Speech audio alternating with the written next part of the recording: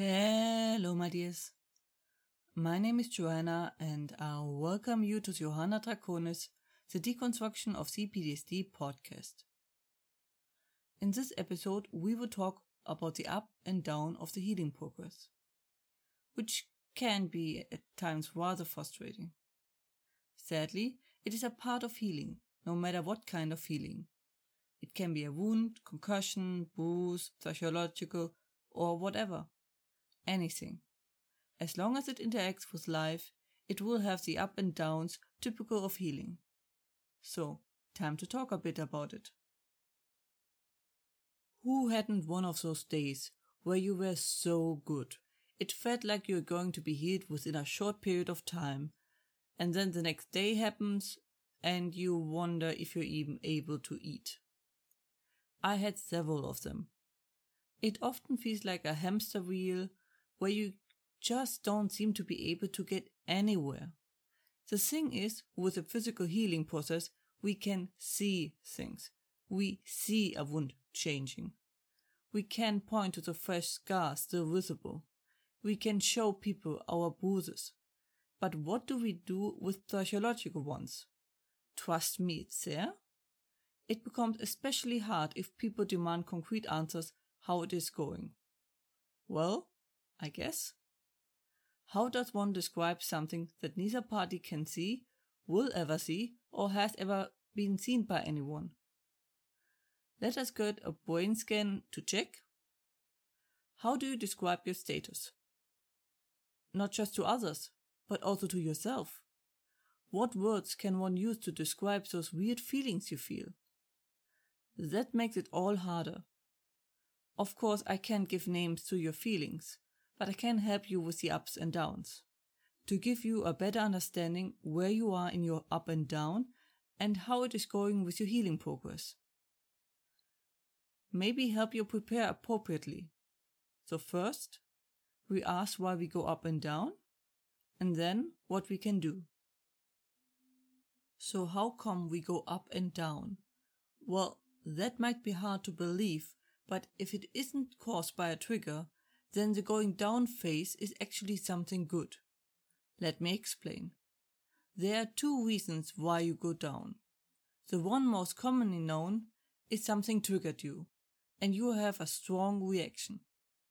A trigger is like an attack on you, and if you don't know how to counter it, all you can do is retreat and recover as fast as you can. That is what the up is, which I think is rather obvious. It is you recovering and or restoring yourself. Depending on how strong the hit or the was, the deeper down you got and the longer it takes to go up again. Also depends on support, events, other trigger, and the like. That influences the speed of healing. But what is the second going down that is good? Remember me using the metaphor of your soul as a garage? And that your trauma is like packages all piled up in it? Well, the second way of going down is your brain clearing up a bit of space and opening one of those boxes and getting hit by the content, so to speak. It means that your brain took a part of the trauma away. Depending how much space it had and what tools, the part it took is smaller or bigger. Afterwards, you should heal up higher than you were before the opening. But because that amount is usually not really feelable, especially after you just dig yourself out of a hole, and who remembers how high the ground was before you fell, so you most likely won't notice. So the only way to actually see it is by looking back into quite distant past. This up and downs continues until we are completely free of the boxes. But the more boxes are missing, the easier it gets. That means, along the process, the worst days will be still better than your earlier best days.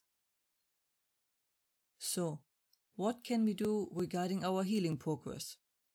A few things. First, we can make a sort of diary, or at least a table, with how good or bad our day was, and what we were and weren't able to do. Maybe a general statement from you of your outlook on the situation, and you feel like it is going. This way you can see and read how much you have changed and read what hasn't changed.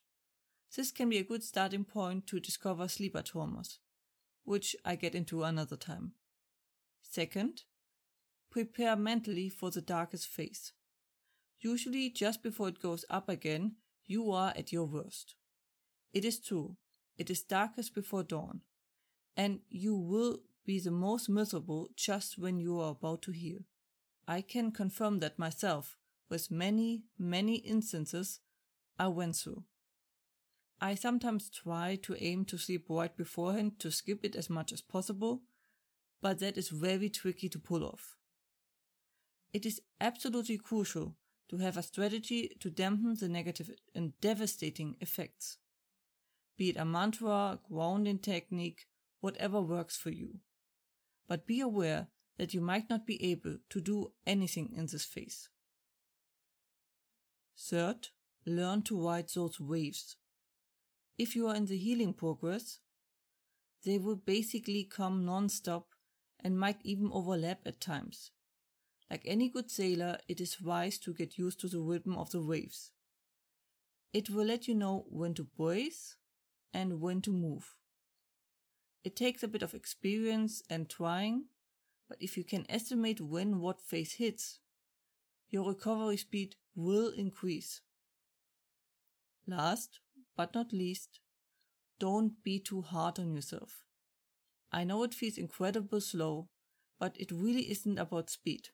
It is about consistency. Take a deep breath and take it one step at a time. You get there. I first want to say thank you for listening. We reached the milestone of 50 episodes, which is just mind-boggling. It has almost been a year since I uploaded the first episode, and a lot has changed since then. First and foremost, how I view the podcast. I since have tried to change to adapt the podcast to the many topics and questions people with PTSD have, and not just give a strict guideline how to deal with it. The funny thing is, my most listened to episode, the second one titled PTSD and its symptoms, I first didn't want to record, because I thought no one would be interested in it, because it was very basic knowledge. It was very wrong of me to assume that. I understand that now. The lack of general knowledge of this topic is disturbing, not just the public but also for medical personnel, as I sadly learned from my surrounding. So, where we go from here? I will within the next week open the section for therapy, so I can provide more direct help. How I do that will be available to read on the homepage, which I quite reworked a bit. And since most people's listening behavior has changed, I also plan to do a video version of my podcast, most likely by recording myself while I record the podcast. I am curious what you all think about that. Of course, I will continue to try to give answers to questions and show the way out of that absolute nightmare. Thank you again for listening and making my work not be in vain. That was it for today's episode. I hope you liked it.